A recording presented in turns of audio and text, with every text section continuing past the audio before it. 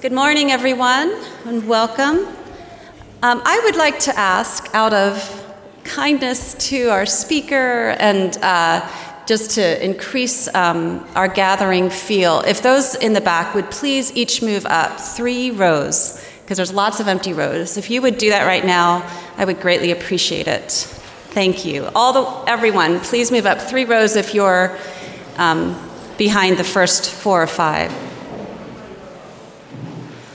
Thank you so much. That really helps. As the semester continues, sometimes our attendance decreases a bit, but this greatly helps the feel of the room. Thank you. My name is Beverly Lapp, and I help organize the Convocation schedule in my role as core director. This morning, I'm very happy that we were able to organize a convocation connected with what is called the C. Henry Smith Lecture Series. And I want to tell you a little bit about that before introducing Anne. Last night, she gave the official 2017 C. Henry Smith Lecture, and today's convocation is an accompaniment to that. C. Henry Smith was an outstanding, groundbreaking Mennonite historian who taught at Goshen College from 1908 to 1913 and at Bluffton College in Ohio from 1913 to 1946. He established a trust from which Goshen College benefits in a variety of ways, all of them related to peace. There is extra money in this trust for peace-related books and many disciplines for the library, for peace-related activities, for the peace oratorical contests for students, and so on. And since 1975, one of these benefits is that the trust directors grant one award per year for peace-related research by faculty at Mennonite colleges, principally Goshen and Bluffton. This award has done much to stimulate research that might otherwise have been difficult or even impossible to accomplish. And since its introduction, the topics have been innovative and the list of lecturers distinguished. Which brings us to this year's C. Henry Smith Peace Lecturer, Anne Hostetler. As an undergraduate, Anne received her BA from Kenyon College before going on to her master's at Penn State and her PhD at University of Pennsylvania. Anne is the author of a book of poems, Empty Room with Light, and the editor of an anthology, A Cappella, Mennonite Voices in Poetry. Recently, with Steve Nolt, she revised and updated John A. Hostetler's historic first book, this is her father, The Amish, Formerly Amish Life.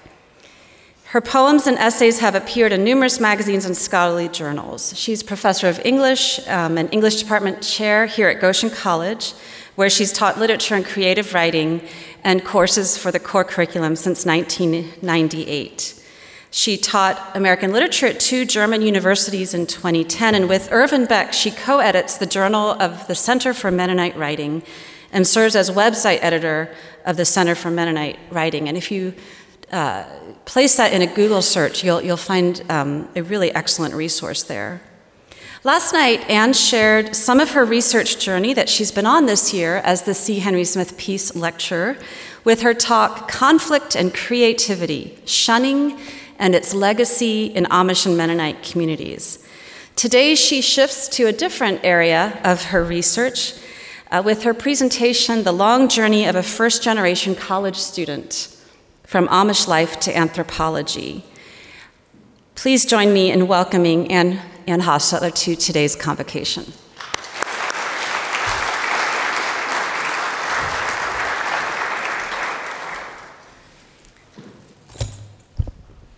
Thank you, Bev, and thanks for that lovely introduction. Thanks, everyone, for coming.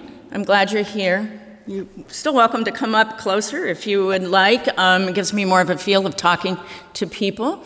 But I know once you're in your seat, you're kind of shy. But I do hope this will be interactive. I didn't actually have to give this convo talk. I was given a choice. They said, do you want to speak in convo? And I wasn't going to give my full lecture because it's too long. But I decided I did, especially because I have first-generation students in my classes. And I wanted to talk a little bit about the impact of a college education on my father's life, because even though it happened a long time ago, I thought it might be relevant to you. Now, C. Henry Smith was also a first-generation college student, and I thought I would read you just a little bit of his writing about that from an anthology my father edited called Amish Roots. Now, my father, John A. Hostetler, is well known for his writing on the Amish. He died in 2001, so he's a bit of a historic expert on the Amish. He's had some really great successors, Steve Nolt and Don Crable and so forth, most of whom he knew. But I'm going to be talking about him more as a person on a journey today. But first, back to C. Henry Smith. Few of my relatives sympathized with me and my life ambitions. Some thought I was lazy. All were sure that I was foolish. Uncle Joe especially, who thought of values largely in terms of dollars and cents, after finding out some years later that I was earning less money with all my college preparation than his Henry, who had quit country school as soon as he was able to hold a plow handle, once told me he hoped none of his children would ever waste their lives like that. Of course, I did not tell him that I left the farm not to make more money elsewhere, but to live a more satisfactory life. And so I think sometimes we still struggle in this day and age. College education is expensive. Why am I doing this? Is it going to get me a better job? There's polls from home and community. But C. Henry Smith was, I think, in some ways one of the inspirations for my father, who from his own Amish boyhood desired an education. And the education transformed the way he saw the world. It wasn't just about making money and getting a job. It was about understanding who he was. And I think that's what education can do for all of us. And of course, I've dedicated my life to being a teacher, so I would think that, but I hope you think so too. Okay, let's take a look here. Here's C. Henry Smith. One thing he did say, was also true of my dad, is that when he went back home, he tried not to be the snob that college boys were supposed to be. He tried to relate to everyone as they were, even though his interests were quite different. I think some of you may not know much about the Amish and the Mennonites, so I just need to tell you a little bit about this, why this would be a very unique educational journey. But can I have a show of hands? How many people have some connection to Amish or Mennonites who are here? Okay. Not all of you, but enough of you that probably some of those connections might have brought you today. The Reformation. You heard of the Reformation. It happened in Europe in the 16th century when the Bible was printed, translated, and people began to read the Bible for themselves. They were no longer satisfied with the state church, which was largely Catholic. They wanted to reform it, and there were numerous movements to do this. Some of the Protestant movements we know today were interested in replacing the Catholic Church as a state church. And then the Radical Reformation were those people who were interested in separating churches from the state altogether.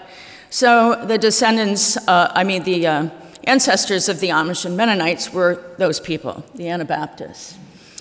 C. Henry Smith, who used his education to write a history of the Mennonites, talks about these churches as independent, voluntary churches composed of adult members, sin-conscious and admitted to membership by baptism upon confession of faith. In the state church, you were baptized as an infant. As long as you sort of nodded to the beliefs and agreed with them, you could be a member, and nobody was really paying attention to how accountable you were to living out the Christian teachings. So that was a real difference with the Anabaptists. They wanted that commitment. They also felt you couldn't be committed first to the state if you were committed to the reign of Christ, which is often contradicts the state's use of violence and force and things like that. So here are some of the beliefs that are shared by the Mennonites as well as the Amish. And as you'll see, the Mennonites came first, much earlier than the Amish. Adult baptism, living the teachings of Jesus is put forth in the Sermon on the Mount, the separation of church and state, nonviolence and non-resistance, commitment to being a member of a body of believers. And this last one, which is pretty challenging for all of us, group identity is more important than individual identity. This is a woodcut of Menno Simons, who was a second-generation Anabaptist. He was a peaceful Anabaptist, and he helped to develop the codes that formed the church. Here's a picture of Jacob Ammon. He was born 160 years later than Menno Simons. He was a new convert to the Mennonites, and he thought the Mennonites were just like getting too lax. They started attending the state churches in Switzerland, they were mixing with the world, and he said, let's go back to our roots. So the Back to the Roots movements always come later than the roots, something interesting to think about. One of the ways that he was going to keep his group pure is that he was going to practice something called the ban, which meant that if members came into disagreement with the church, the issues were addressed, and if the person didn't make the corrections, they were put in the ban or excommunicated for a certain amount of time until they were able to correct their ways and come back into the group. But the period of, as my husband likes to call it, the rehabilitation process, like the excommunication period, you are also shunned. Doesn't mean people won't talk to you, but you cannot serve them in your business. You cannot eat at the same table. If you're married to one of them, you can't sleep with them. So it makes a lot of problems. It's supposed to remind the person who doesn't conform to come back into the group and realize their dependence, which my 19-year-old said to me, Mom, that sounds like abuse to me. But our experience of the idea of shunning today, we still use the word, is it's pretty negative because social isolation of others, deliberate social isolation, is highly frowned upon. In fact, a recent Psychology Today article called it silent bullying.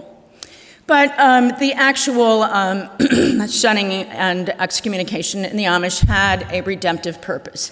It was supposed to allow people to have another opportunity to be part of a group that was living out God's practices. You notice the Mennonites and the Amish today look really, really different. And that's because they practiced this excommunication differently. Mennonites did use excommunication, but they did not continue to shun people who left their church and joined another one. And the Old Order Amish, some of them do, and they still do to this day. And my grandfather was one of them, and I think that's one of the things that changed my father's life. So I was talking about that in relationship to peace last night, because how can people who care so much about peace in the world be so hard on their own members? So a Goshen professor who's now retired, Bible religion, said that famous theologian Stanley Hauerwas said, I'd rather be an enemy than a friend of a Mennonite, because Mennonites love their enemies, right? We're very hard on each other. Okay, so this is the valley that my father grew up in, Kishokoquillis Valley in Pennsylvania, big valley. Anybody from that area, central Pennsylvania? Okay, a few of you. And if you've been there, you'll know it's gorgeous. It's very isolated between two mountain ranges, and it is a crucible for plain peoples who have lived there since the 18th century. My father, in his later studies, recognized 13 different plain groups living in that valley, all part of, and 30 miles long, 17 different groups. 13 different groups at this point, 17 different groups now. So they keep dividing. So my grandfather, Joseph H. Hostetler, has lived in the valley. His people had lived there for 7 generations. And here is the road near Coldwater Lane, where the family farm was. And last year, this is a house. There were actually 2 houses there that had housed several generations of family members. And here is the barn that he built. This barn got him in a little bit of trouble, my grandfather. He was a very enterprising businessman, and he was a member of the Dairymen's Association, and so he got a herd of purebred cattle and brought them to the valley and built a new barn according to the latest specifications, which had a hipped roof. I could recognize it by its description. And that vent on top, also when he built it, came with a weather vane with a little rooster on it. Well, the Amish church had a problem with this, but they sort of singled out the rooster and the weather vane and said, "Why did you have to put that on there?" And so he said, "Well, I'll take it off." But my grandfather continued to practice very innovative kinds of things. He actually went to school by correspondence to earn a license to run a dynamo. He was the first person in that area to generate electricity from his barn. He figured out a way to bring water down from the mountains to feed into the city. So he followed all the Amish rules, but he did not have an Amish personality. And finally, over the years, some negative relationships developed between him and one or more of the ministers, and he was put out of the church. I won't go into it in too much detail, that was last night's talk. But it was quite a shock for my father, who was the fifth of 7 children, for the family to move from the family farm in Pennsylvania to Kelowna, Iowa. This is my father before the move. On the right-hand side, he's 4 years old. That's his brother Jake next to him. It's the only picture of him as a child. The Amish don't take photographs. This was taken by a stranger, a friend of his Uncle Jake, who was not Amish, his father's older brother, and was taken in 1923, and a print of the picture was sent to my parents. So I spent a lot of time looking at this picture when I was little, because unlike my dad, I had tons of pictures. He loved to take pictures of us. So in that valley, that beautiful valley, there are Martin houses. But there are also divisions, and I picked this picture because although you cannot see many of the divisions, this pole makes a division in the picture, sort of symbolizing those, between people who could not conform to the particular rules of their church. My grandfather, always trying to figure a way around a problem, decided that he was going to move the family to Kelowna, Iowa, where the Amish are much more liberal in how they practice excommunication and don't shun people who go to other churches. So he bought a new farm right during the Depression. And as I drove out to Kelowna, big, beautiful, rolling prairies, hills, gorgeous place, I thought he must have felt a sense of hope going out there and new beginnings. And this was the family farmhouse. But this was not to be. My grandfather lived there for 10 years on this farm with my grandmother. He wasn't shunned until his late 40s. He already had 7 children. His wife had to shun him or else not live with him. So that's kind of a harsh thing in the band. And he was hoping my father, the last son at home, would take over this beautiful farm he bought. And he bought another one across the street. But my father did not want to be a farmer. He wanted an education. And when he went to Snake Hollow School down the road in Kelowna, he had Mennonite friends who went on to high school. He didn't get to do that, and he secretly always wanted to. In fact, he developed a series of stomach aches that were so severe, finally the doctor decided to take out his appendix. And he had the choice of doing it in the doctor's office or in the dining room table at home. So they did it at home, and it didn't cure anything. He still wanted that education very badly. So he turned down this. But his father knew his son was hungry for education. This was my dad at about age 20. And he really was still very Amish in his ways, even though the Amish church in Kelowna told him he could not become a member after the Pennsylvania church threatened to excommunicate the entire Iowa church if they took my grandfather in. Something of a character, I imagine. But they continued to go. They just didn't stay for the meal. Till finally they went to the Mennonite church. But my grandfather, my grandmother, they continued to dress Amish. They were very conservative. My grandfather was angry his whole life about this shunning. But my father had other ideas. My grandfather did think, well, he has a mind. Maybe we'll get some turkeys, and we'll train him to be a poultry judge. So my father eagerly ordered every book he could find on turkeys, and he became a licensed poultry judge. But this did not satisfy his quest for higher learning. So he secretly went to high school by correspondence. And then he learned about a program at Heston College that would allow him to go to college before he had the high school degree. And in 1941, in the winter, when his parents were wintering in Florida, he wrote and said, "I've left the farm in good hands with a hired man, and I decided to go to Heston College. And I think the Lord led me here." So he was very excited about this, but World War II came along, and he was a Mennonite, and he was nonviolent, non-resistant. So for 3.5 years, he was in civilian public services, which is what Mennonites did then. Now, I'm thinking about how my father already had these experiences of living in different communities that would give him different perspectives on life. So first, he is leaving the Old Order Amish community. He sees that the authority in his family doesn't get along with the authority in the church. That creates some dissonance. Then he goes to Iowa, and he ends up going to the Mennonite church. None of the Mennonites talk to him until he gets a car, but then they start being friendly. And then his parents start coming to the Mennonite church. So again, he's seeing different lenses and different ways of viewing the world as he moves through these experiences. Well, CPS camp was a huge eye-opener for many people like my dad, because you would live in Colorado, or you would live in New Jersey, you might work in a mental hospital, you would work with all kinds of people from other denominations who were also pacifists. And you'd have a lot of time on your hands. So my father also furthered his education by reading all of the Reformation religious writers he could. And during this time, he decided to write a letter to all of the Amish bishops in Pennsylvania, telling them how their practice of excommunication and shunning was wrong.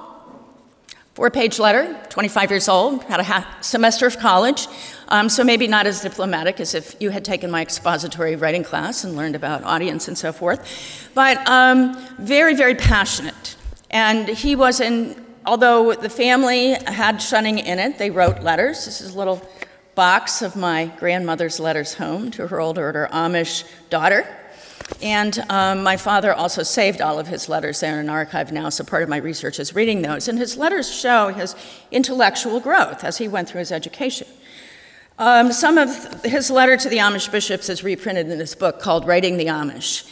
And in this letter, that's about page 4 or so, he is very emphatically calling the Amish bishops out, respectfully, he hopes, on their use of shunning, saying Menno Simons did not mean for them to use coercion and force. That's not what Anabaptism is about. And so they should change their ways. You know how many responses he got? None.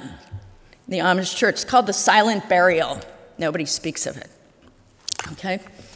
So one of the interesting things to me in looking through the correspondence is how after his college education, he wrote another letter to his father and said, "Dad, I think you're going to have to just make peace with this. It's not really about you. It's about the culture." He says, as far as I can find out, there's principally one reason why the Reno people, that was the particular Amish church he was part of, keep the ban on you. It is because you have left their church. Well, in talking this over with Joe Sharp, he felt too that this was the only reason. It would be impossible for the Reno people to keep fellowship with you and at the same time save their face. If they would discontinue the ban for you, then they would have to do the same for others that have left the church. They will not commit themselves to such a policy now. You asked for a reason, and that's the only reason under the sun that I can give you. Now, more important than the decisions of the strict-minded preachers is your own attitude. We can do little about changing the mind of those who wish to mistreat or wrong us. So often the entire situation is brought to light by the quality of life of the person wronged, that the evildoers will repent.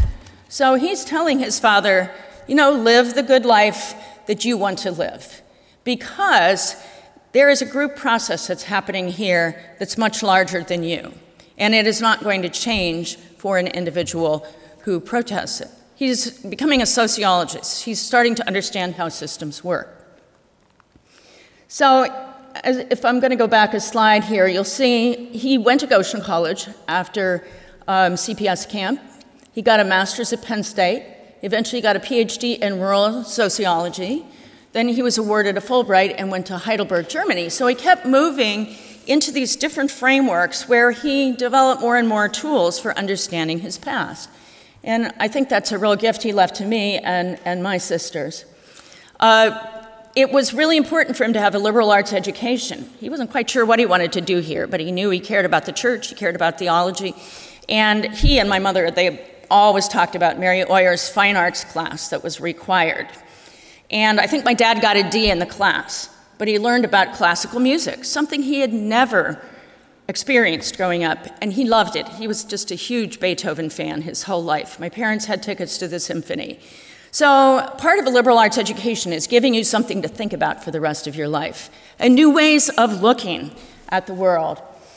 He also was on a gospel team here with John Howard Yoder and a couple of other, famous Mennonites. So he practiced his faith, and he also worked with Harold Bender, a famous teacher and dean here, on the Mennonite Encyclopedia Project. So he got his start in scholarship here. And he also met his first wife here, a nurse, and she moved with him to Penn State. Now, he had other life crises, too, that helped to move him through stages of adult development. One of them was the death of his first wife and child in childbirth while he was working on his master's degree. So I'm going to give you I would not like this slide if my students gave it to me in academic voice. It's got too much writing on. But I put it up here for you just because trying to introduce you to William Perry's paradigm of college student intellectual development is way too much for this lecture. But I figured if I put a very brief list of the stages of development up here, you might identify with some of this. He talks about the first stage where students are just looking for the right answer. What is the right answer? Okay? And lots of people in life. We have the right way, this is the right answer, this is how we do it. The next stage is realizing that maybe experts disagree, like my father in the church, or maybe Anne and Beth, or all of these, there's disagreement among authorities, but my job as a student is to figure out who's the best one, okay? The next stage, early multiplicity, and some of you may be here, there's so many answers to all these questions, like it doesn't really matter, 28 flavors, Baskin-Robbins, or 32 flavors, or however many there are, whatever you think is right, okay? Now, this is not a good place to stop your education, but it is sort of a recognition there's more than two different ways of looking at something. So I think my father was working through these even as before he went to college, and certainly in CPS camp. Then there is contextual relativism. So good solutions are supported by reasons, all those XPOS students out there, academic voice, right, you learn that. And they are, some solutions are better than others, depending on the context. So students need to learn how to evaluate solutions to problems, right? Okay, I realize this is very, very abstract. I'll go through quickly. But you have to commit yourself. So in the pre-commitment stage, you think there are many possible solutions, or maybe no absolute solutions, but you have to commit to one and support it.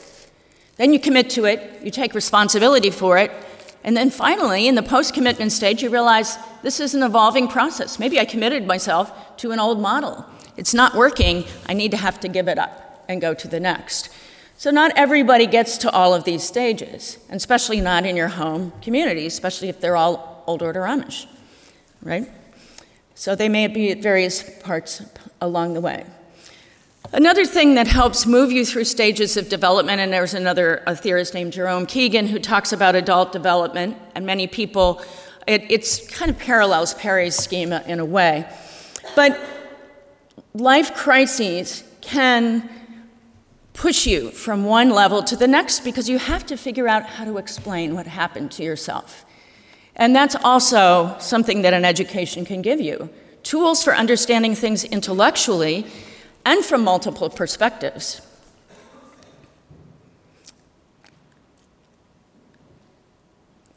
Okay, this is the most recent edition of my father's first book. One of the things he decided after he went through undergrad and his master's program is that all of the information out there in the 1940s on the Amish was awful. It was like, the worst rumors that you could spread about these odd backward people. Today, the Amish have Amish grace, we have the Amish way, we have all of this sort of almost elevation of this very interesting community that's kept its integrity as sort of a symbol of what we nostalgically think we'd like to be if only we could, but we wouldn't really want to. And and Steve Nolt and I recently did a update on this book. We put all new pictures in it, but it's been in print continuously since 1960, which is kind of cool. But he saw these pamphlets on Amish bundling and Amish courtship and, the closet Amish alcoholic or whatever primitive things on the turnpike when he was driving between Scottsdale, Pennsylvania, the publishing house, and Penn State University, where he was going to school. And he said, there has to be something better. So his first publication was a book called Amish Life. It's now titled The Amish. But he, and the cover of the first edition was that picture of him and his brother as a little boy. So that is how he started his career. Let's see, gotta get the right clicker here.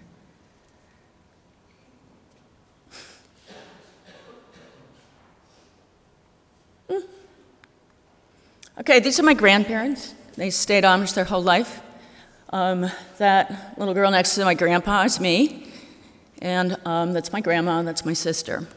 So this picture represents, in some ways, this very many levels of Mennonite, from the most conservative to the more liberal and educated.